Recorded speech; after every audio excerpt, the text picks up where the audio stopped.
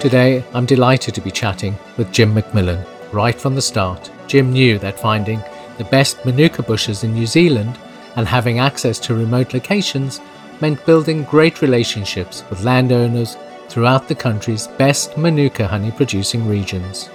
As it's always been, a big part of Jim's job is working closely with farmers, local iwi and the Department of Conservation. He's dedicated to protecting New Zealand's unique environment while working with these landowner partners to leave the land in a better state for future generations. Full ownership from hive to jar means Jim stands behind every drop of the honey the True Honey Company produces and is fully traceable. As the industry grows, Jim is dedicated to making sure that honey lovers worldwide can trust the True Honey Company. It's a name for high-rated, ethically produced and top-notch quality honey Manuka. And I know, I've tasted it and it is delicious. Jim, thanks so much for joining us. It's great to see you. Evening time in New Zealand, morning time in the UK. But welcome to the podcast. Thank you, Sean. It's great to be here. Tell us about you and what you do for work. Back about 7-8 years ago, there's quite a rise in demand for Manuka honey around the globe.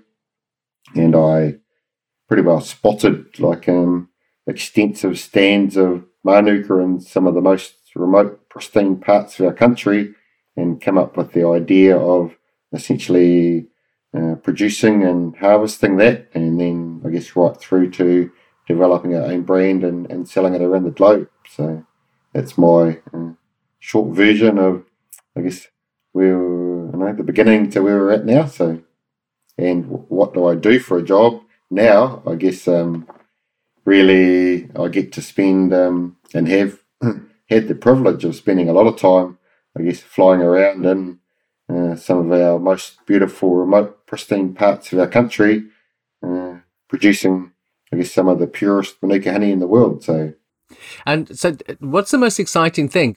I don't know. I guess sometimes it can be a fine line between exciting, exhilarating, and I guess depending on the individual, I guess for some people maybe a little bit frightening, I guess, as well. But probably a big part of our operation, because we're working in, I guess, some of these very remote, beautiful, untouched locations around New Zealand. We do what we call a lot of human sling work. So because essentially there's no bulldozers or heavy machinery or anything like that, we're just working with the natural landscape. And what we're actually doing is, what we need to do and do is a helicopter we operate, and then we have a big 100-foot long line underneath us, and then actually have personnel. So we actually are slinging, I guess, team members into the remote locations to then unhook the hives and let the bees out and let them go to work gathering the nectar, I guess. So that's probably quite a exciting part for a lot of the members of the team, I guess, swinging 100 foot below the helicopter, getting dropped into the middle of the bush in some pretty remote places. But for me, exciting, probably really just more the privilege, I guess, of being able to work in some of those beautiful backcountry locations. I just feel truly honoured, really. So, yeah, I mean, the New Zealand countryside or landscape is phenomenal. I mean, I have been to New Zealand once. I was on my way to Australia, so all I saw was flying in and landing at the airport and then taking off again. But it's like nothing else in the world. Have you done the drop from the helicopter, or have you just piloted the helicopter? No. I guess one of those people that like to learn everything from the ground up. So in the first, even though I was a commercial pilot and had a lot of experience, I actually got another pilot in when we first began, and I was actually the one on the ground on the end of the line, because I guess always like to I guess try to lead by example, and I wanted to know what those guys were dealing with on the ground, and I guess how they needed to operate in that environment. And it allowed me also to gain a greater understanding and respect, I guess, for the Manuka bush and the flowering and the process involved in producing sort of high to ultra high grade Manuka. So yeah, I have spent quite a lot of time on the end of that line being flown around, so I know exactly what it's like, and I did very much enjoy it. I thought it was great. So nothing like getting, I guess, it's like an extreme sport. A little bit, yeah. And so where do the bees come from? So you drop the bees in the particular locations. Where do they come from originally? I guess we've got well, a reasonable sized apiary team, so like a team of beekeepers and queen rearers. So we breed and raise all of our own queens, and then we've got a team of about 20, 25 odd beekeepers that are, I guess, caring for and tendering to our bees. So they're caring for them, and then they, leading up to the Manuka flow each year, they will prepare them ready for deployment onto the Manuka block. So they'll gather them up from their sites. They'll be spread out, bring them all together, prepare them ready for the Manuka block, and then we'll transport them to the location, normally during the night time, so it's cooler for the bees and puts less stress onto them. And then once they arrive at the, I guess what we'd call our launch site, then the helicopter will arrive first thing in the morning at daylight and start essentially flying them into the blocks. All the bees are in the hives and they're all locked in basically. So then the guy on the ground that gets flown in on the end of the sling, he's receiving them on the other end, finding a nice sort of home for them for the next 4 to 6 weeks, and then letting the bees out, and then they're going to work collecting nectar from the Manuka flower. So this is quite a complex operation. You're sourcing the land, you're raising the bees, creating the hives, deploying them to the location, and letting the bees do the rest, and then you collect the honey. What happens to the bees once you've collected the honey? Well, I guess what would happen, like once the Manuka, so the hives are all in on the remote block, and the bees have been collecting Manuka nectar and making Manuka honey. And then when the flowering is coming to an end, so normally the Manuka flowering will last for somewhere maybe around about a 4 to 6 week period.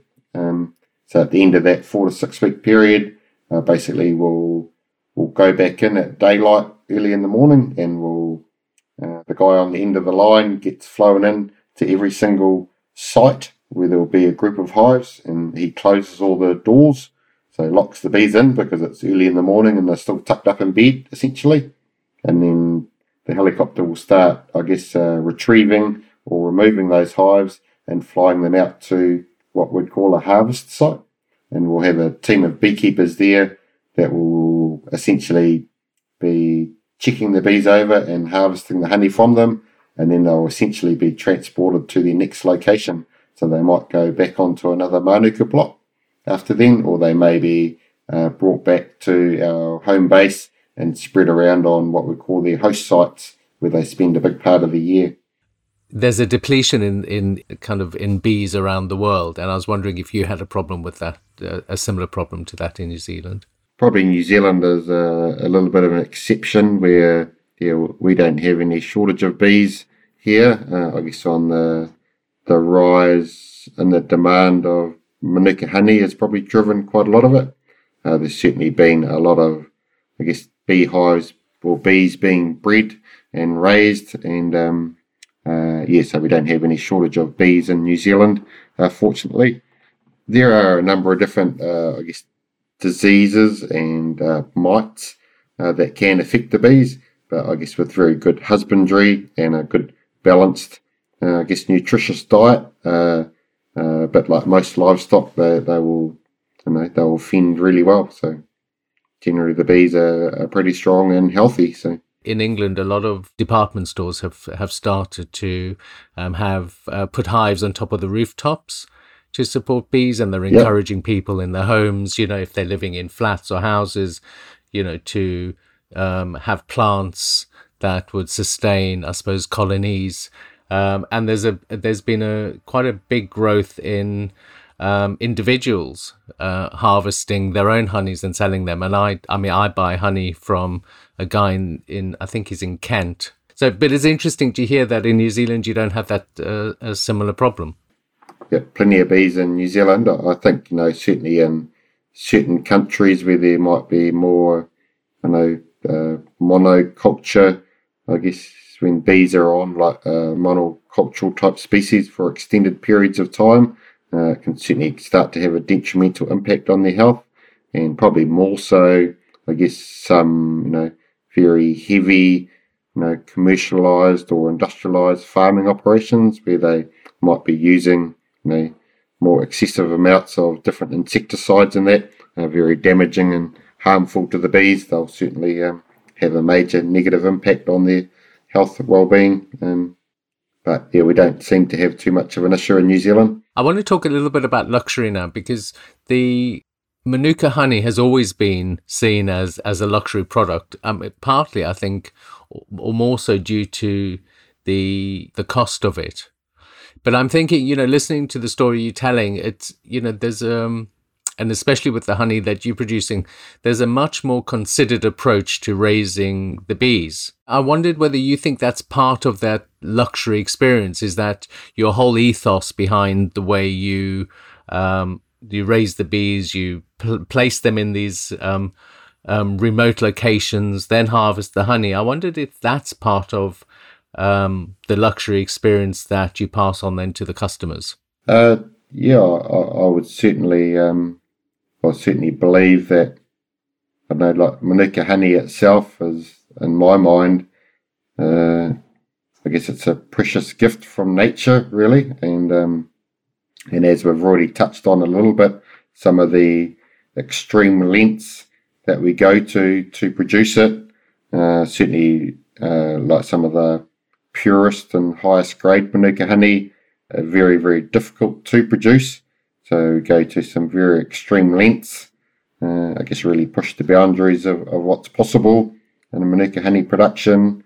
But a big part of it, I guess also the story behind it all as well. So I guess that's where we see it fitting into the luxury space. It's something, there's not very much of it all around the world, and it's a pretty amazing honey type that has properties that very few other honeys have at that sort of level. So I guess it's a very rare scarcity, precious gift from nature, I guess so. Yeah, and I think that's something that resonates, isn't it? Because you think about this natural aspect, this is something produced by, in effect, an animal. It's not mass produced because it's determined by their capacity to, themselves pollinate the flowers and then produce the honey. So it's a very different kind of, I'm just thinking it's a very different kind of luxury because it's not something that is produced in a factory. No, not at all. She's 100% produced by nature, really, maybe with a bit of assistance to get them into some of these remote places. But outside of that, I guess it's left up to nature, essentially. Just the cogs are turning. Just thinking about exactly that. Is that when we are told about luxury, or when we sold luxury within a commercial market, it's typically the story of, it's rare, or there's heritage, or there's limited numbers, or limited production runs, but it's always spoken about in those terms. It's very seldom spoken about in the terms in which you describe how this honey is harvested, and the complexities of producing the Manuka honey that you do in New Zealand. I wanted to ask you about is it methylglyoxal, the MGO? Yes, that's correct. Phew. What is that? Because you see it on the bottle, so there's 500 or 200 or, on yours with your honey, it starts at 500, which is relatively high, I'm presuming. Yep. What is the MGO? Yeah, well, if you think it's of interest, I'm happy to try to give you a bit of a 101 on Manuka honey, which will then explain, hopefully, I guess, around the MGO or the methylglyoxal part. So here goes. Okay. I guess firstly, you've got, it's a little bit confusing, but I think you should understand it no problem. So firstly, we've got the Manuka plant that flowers for 4 to 6 weeks of the year, generally in the early parts of summer, maybe late spring, early summer, depending on the geographical location. So under the right conditions, and so the Manuka flower generally doesn't produce a lot of nectar. It needs some quite special conditions, so pretty directly correlated with temperature and soil moisture around the level of nectar production. So if you test the nectar in Manuka flower, it doesn't actually contain any MgO or methyl-gloxyl, but it contains high levels of another compound called dihydroxyacetone or DHA. So the minute that the bee comes along and it sucks up the nectar out of the Manuka flower, ingests it into its honey sac, it starts the enzyme process of converting that nectar into honey, but it also, at the same time, which is, I guess, something pretty special and unique, it starts converting the DHA or dihydroxyacetone into methyl-gloxyl. And so then the bee heads on back to the hive and he stores it at the honey in one of the cells and one of the frames or in the comb. And then over time, once that enzyme process of turning the nectar into honey starts the conversion of DHA into MgO, that continues over time. So when we harvest the honey and we test the honey, we can test it for the level milligrams per kilogram of dihydroxyacetone and methyl-gloxyl, and then based on, I guess, our experience and knowledge or some of the independent laboratories, we can forecast what level of MgO that honey will end up at and over time. So generally it can take, you haven't just got the production side, but for the honey to mature, so for a large part of that DHA to convert into MgO might take a period of somewhere around about 12 to maybe 15 months. So that's sort of like the maturation period for that honey to be ready to be packed and sold. So I guess that's the first part of the equation. I guess the second part is originally when it was discovered that Manuka honey had some unique properties. It was on the back of a gentleman called Professor Peter Molan, and he was conducting some research using different types of New Zealand honeys for treating like Staphylococcus type infections, essentially like antibiotic resistant infections that they were having trouble treating with, I guess, standard antibiotics. And he was trialing honey on it. And what he found, because I guess most of us know that all honeys contain levels of antibacterial and antimicrobial properties. But what they found is when that honey came into contact with peroxide in our blood or in our saliva, it was actually deactivating or eliminating those antibacterial, antimicrobial properties in all of the honeys apart from Manuka. So that's where, I guess, Professor Peter Molan came up with the term non-peroxide activity. And then, I guess, when they looked further into it, so they started to analyse the Manuka honey further to try to understand why it had those properties and it retained all of its antibacterial and antimicrobial properties, was they found that it had up to 100 times higher levels of a compound called methyl-gloxyl, MgO. So that's really how that come about. And I guess when you talk about 300 or 500 or 850 or 1000 MgO, what that's telling us is in that jar of honey, any time, I guess within the best before date, that honey will contain a minimum of 500 milligrams per kilogram of methyl-gloxyl. And that's the compound that, I guess, essentially makes Manuka very unique. It does have, I guess, a lot of other very beneficial properties, but that's the one that really makes it unique from all other honeys, is the level of methyl-gloxyl present in that honey. Makes sense? Yeah, it does make sense. How is it measured? How do you tell the difference? Yeah, it's essentially, I guess, just a laboratory test. I don't know all the exact intricacies around how the test is conducted, but they've got obviously a way within the laboratories to identify out the milligrams of methylgloxal present, and the measurement or the test comes back as milligrams per kilogram, being like 500 milligrams per kilogram of methylgloxal in that jar if it's a 500 MGO. Can you identify the MGO from the individual hive that have produced a batch of honey and then go back to that same location with another hive, and would that produce this honey of the same quality? Potentially, yes. So I guess the location that the hives are placed is one part of the equation of producing sort of high to ultra higher grade Manukas, but there's a lot of other factors that come into it. So depending on the particular season, there may be, it's quite possible that there may be some other species of trees or bushes growing in the area that might be a biennial or something. It might only flower once every second year, or some species might only flower heavily maybe once every 5 years or 6 years or 7 years. So I guess you could go back the next year, and if there happened to be like, I don't know what a common species you might know, but a rata or a tree or something like that can flower quite heavily, and it happens to be flowering that second year, the quality may be way down.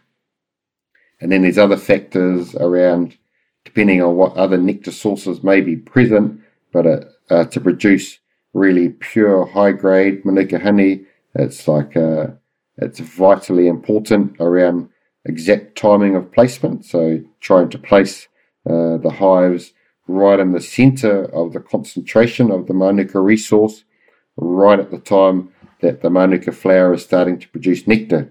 So that way the bees will go directly onto that nectar source, and by nature they don't like changing nectar sources too much when they're storing honey back in the hive, and they'll tend to stay on that Manuka flower or nectar for the duration of the flowering period, as long as it's producing nectar. So then at the other end, I guess when it comes time to remove them, so it's also very vital around removing them at exactly the right time as soon as that Manuka nectar is tailing off. Otherwise, those same bees, they'll start to seek out and source another nectar source somewhere, and then that can have a dilution effect of diluting the percentage of Manuka, and I guess essentially diluting the milligrams per kilogram of methylgloxal present in that honey as well. So there's a few more factors than just location. I'm just thinking now about blockchain management, because I'm thinking if you know where the flowers are, and can you identify or does this make no difference? I mean, I'm just kind of running on a tangent here. Can you identify the quality of the Manuka bush before you send the hives out? Do you do? I mean, Yep. Is that something you do? Yeah, if you wanted to do it scientifically, you could go and do prior. You'd have to do it the season prior when it's flowering, but you could take samples of the nectar from the flower, the Manuka flower, and test it for the level of DHA or dihydroxyacetone, which will give you a very strong indication around what quality or MGO level of honey you will produce from that block.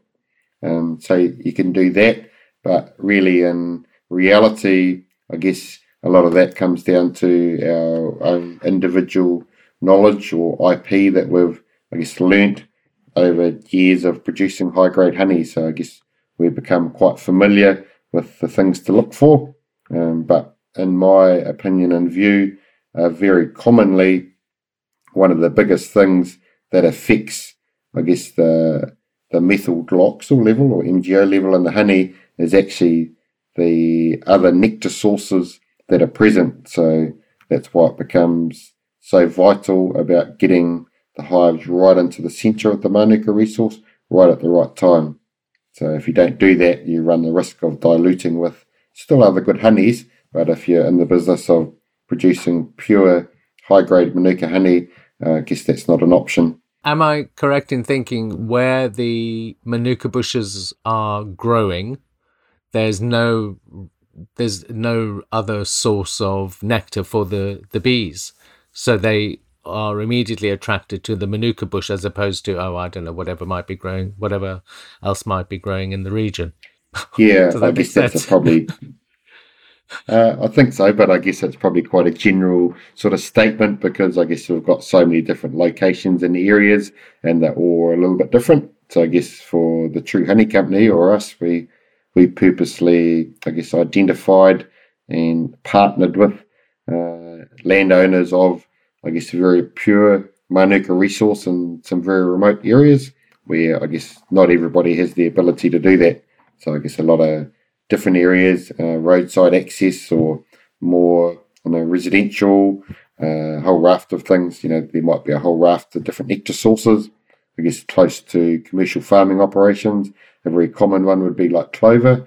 Yeah, because I mean, it's quite particular what you do, isn't it? I mean, flying hives out to the remote parts of the country. And I mean, do you know of any other company that goes to those extremes to harvest honey?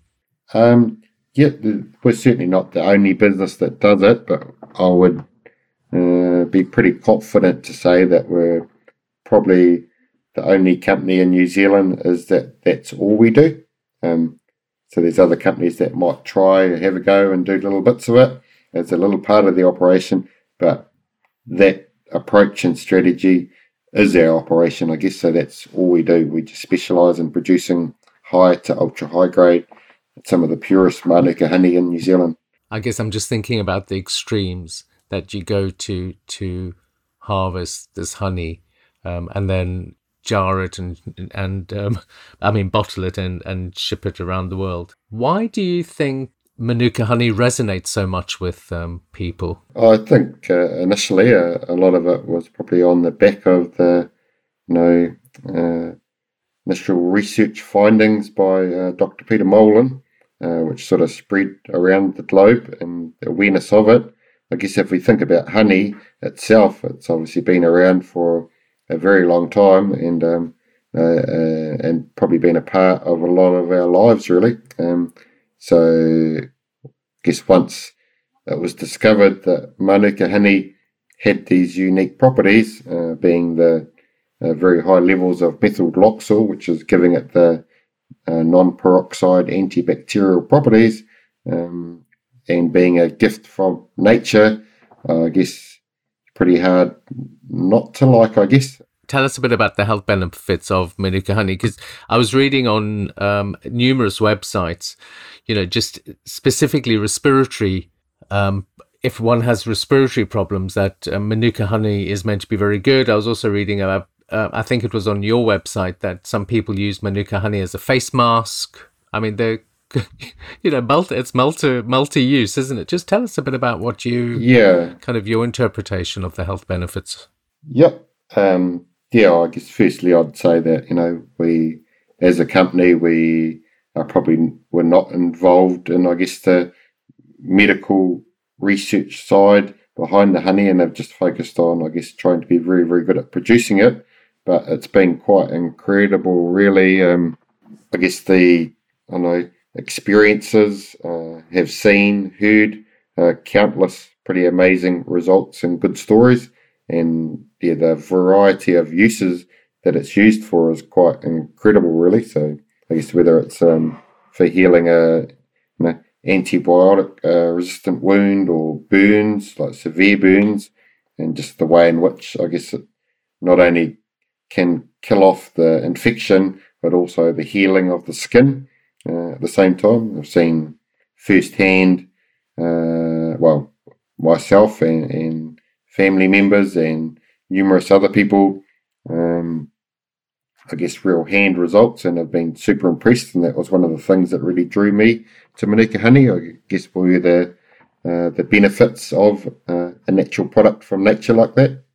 I've heard of, certainly like skincare, face masks, acne, sinus problems, for gut health, well-being.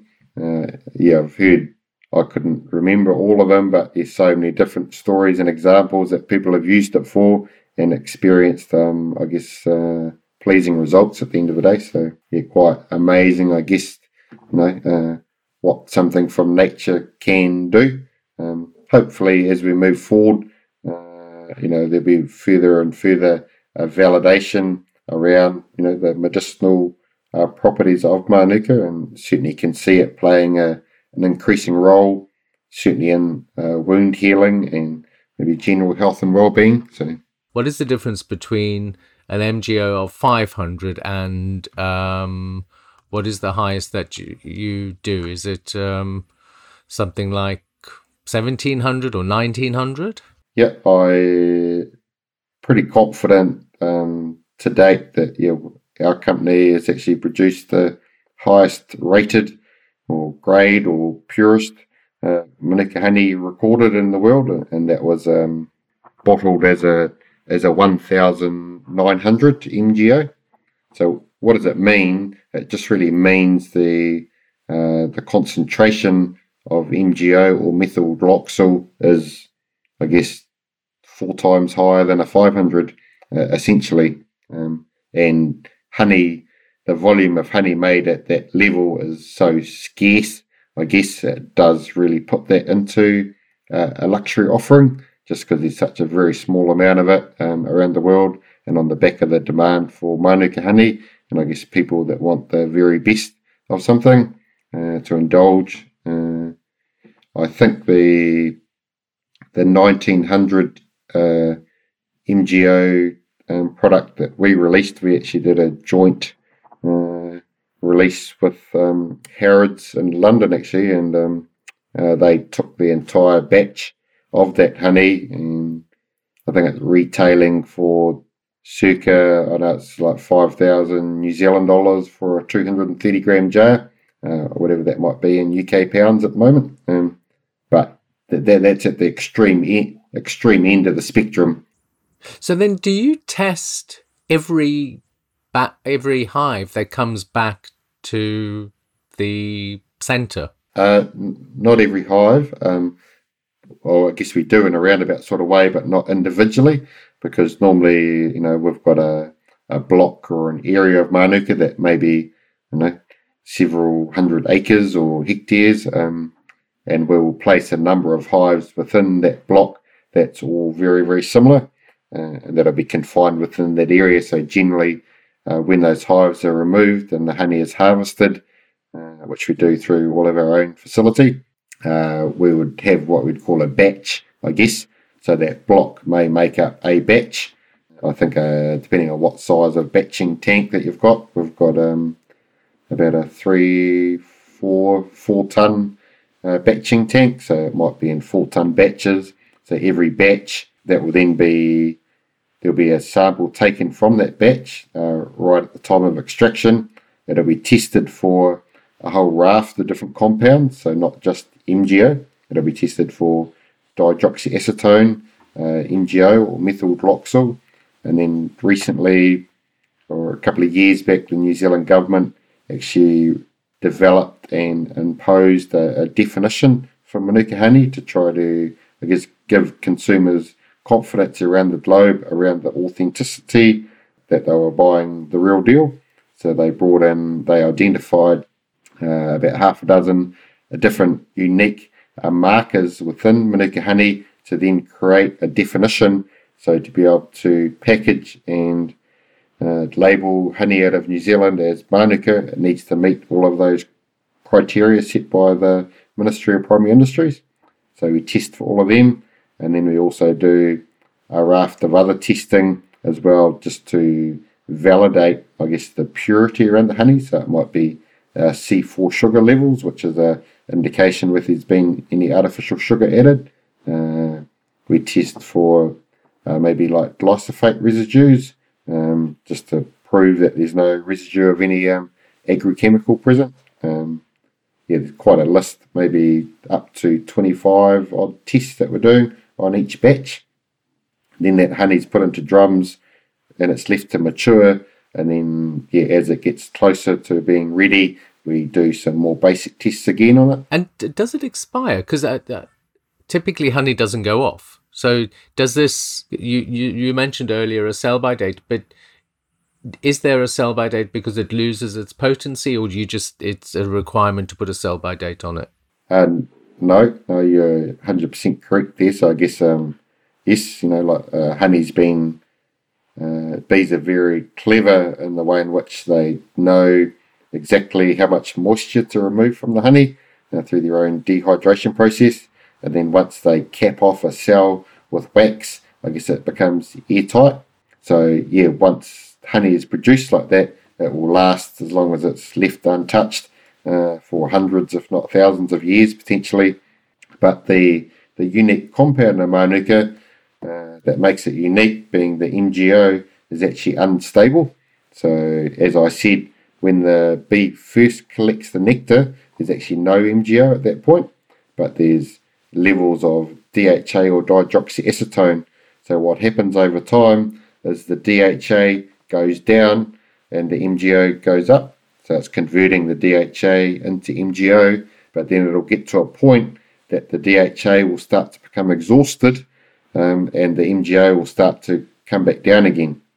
So that's why, for example, say that if I was to use maybe a 500 MgO jar of honey, if that's what you tried. So when that's packaged, we can guarantee that that'll be, at or above, or have a minimum of 500 milligrams per kilogram of methyl loxyl present. And then maybe that jar may have a 3-year shelf life, for example.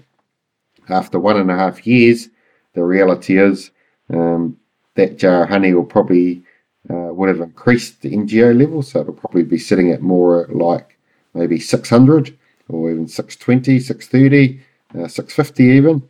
And then maybe halfway through its best before date, it should be getting close to its peak. And then by the end of the best before date, it'll be back down at around the 500 or above, basically.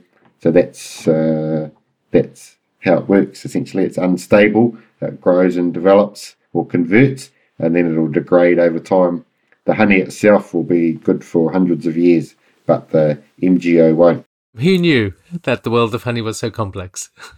Jim, what attracted you to this? To moving from aviation, moving from a helicopter pilot to honey. I mean, I know you said you flew over you were flying around and noticed the landscape and saw manuka bushes and things like that. But it sounds like there's much more to the story than that, because you are very passionate about what you do. Yep, I guess really for me, I guess a bit of an outdoors sort of person, and I guess really enjoy and care for the environment around us. So I guess to be able to have the privilege of producing such a gift from nature and working in some of the beautiful backcountry locations, I guess a bit of a dream job, really. So I guess what attracts me, I love the fact that it's a natural product. It truly amazes me, I guess, some of the beneficial properties of honey, I guess, and I love that. I'm really excited about the future. I'm sure that there'll be further, beneficial properties or benefits, maybe more to the point, discovered, and not just from manuka honey, but from other natural products as well. So I think it's good, something that will probably potentially underestimated or disregarded a little bit, and I personally really like that. And I love the environment we work in, but as much, I guess, developing the relationships with a lot of those landowners from some of those very remote corners of our country is something also that I very much cherish. Yeah, it's an amazing story. It doesn't sound like a job at all to me. I mean, being out, flying around with a helicopter, looking after bees, it sounds ideal. Pretty sweet. Yeah. Thinking about, I just want to go back to where we were because I was slightly distracted by the story. Thinking about the bees and the harvesting, what role does technology play in the business? Pretty big, really. I've always been a pretty big fan, I guess, utilising, I guess, both innovation and technology, really. But I don't know, right in the early stages of the business, give you one example. At the time, there was a real lack of transparency and visibility, I guess, through the production chain. And when I say that, I'm talking about the relationship between the beekeeper and maybe the landowner or the owner of the Manuka resource. So one thing that we did right at the beginning of starting the business was we developed the software platform we called TrueView, and that was really to provide the landowner with a true view of what was going on. And within that platform, I guess they have, for example, their property boundary uploaded, all of the hive sites, I guess essentially everything related to the production of Manuka honey from their land, and I guess the test results of all of that honey, everything right through the whole entire production chain to provide them complete visibility and transparency of that. But as we developed the system, we actually started to realise we could turn it into a very powerful job management tool as well. So we've turned that program not just for the benefit of our landowners, but also for the benefit of us as a team, to enable us a very smart, I guess, work tool really around each block, each season, each placement, the different sites, how many hives are going where. It creates all of our job sheets and work schedule for all of our operations. But that would be one thing. Maybe in addition to that, I guess with our aircraft, we use satellite tracking technology. In the vehicles, we use, I guess, again, satellite tracking and vehicle servicing maintenance technology. That would be a couple of the first things that come to mind on the production side. And then I guess on the brand side of the equation, I truly believe that the world's a pretty amazing place in this day and age, and our ability to connect with each other and with people right around the globe, literally, a click of a button, is something that I'm sure our elders or ancestors could have never ever even imagined. So I guess to have that connectivity and being able to connect, especially in recent times, I guess with the likes of the COVID pandemic, ability to connect with our customers around the world is something to be cherished and embraced, really. So. And I was wondering, what about has the technology changed in the way you test the actual honey? I mean, are you looking for, are you looking for different things now within the honey? Because just thinking about origin. So I know on the website it says that you can trace the honey back to a specific place. Is that correct? 100%. So within our TrueView platform, essentially like every drop of honey is made, we can link it right back to the exact location or property that each drop was produced from. So I guess when we are making maybe a 500 MGO batch of honey to jar up and box off, every drum of honey that's gone into that batch, we can track it right back to its origin 100%. So yes, we can provide 100% assurance around the origin and authenticity of every drop. Yeah. And I was just wondering, I mean, this is really a side question.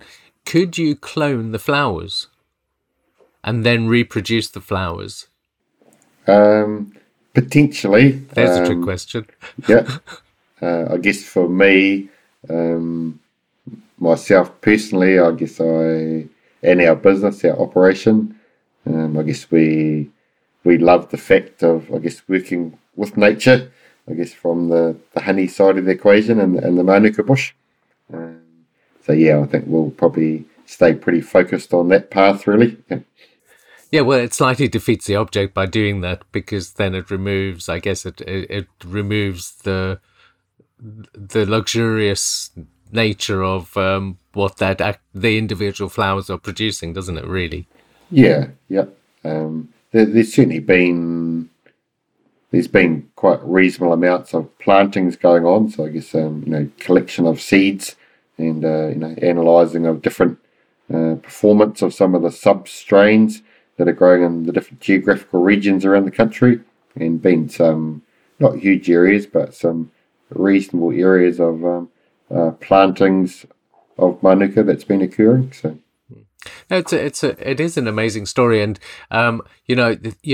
when one thinks about this idea of luxury, and I said earlier, you're immediately one is immediately drawn to kind of product and product classifications.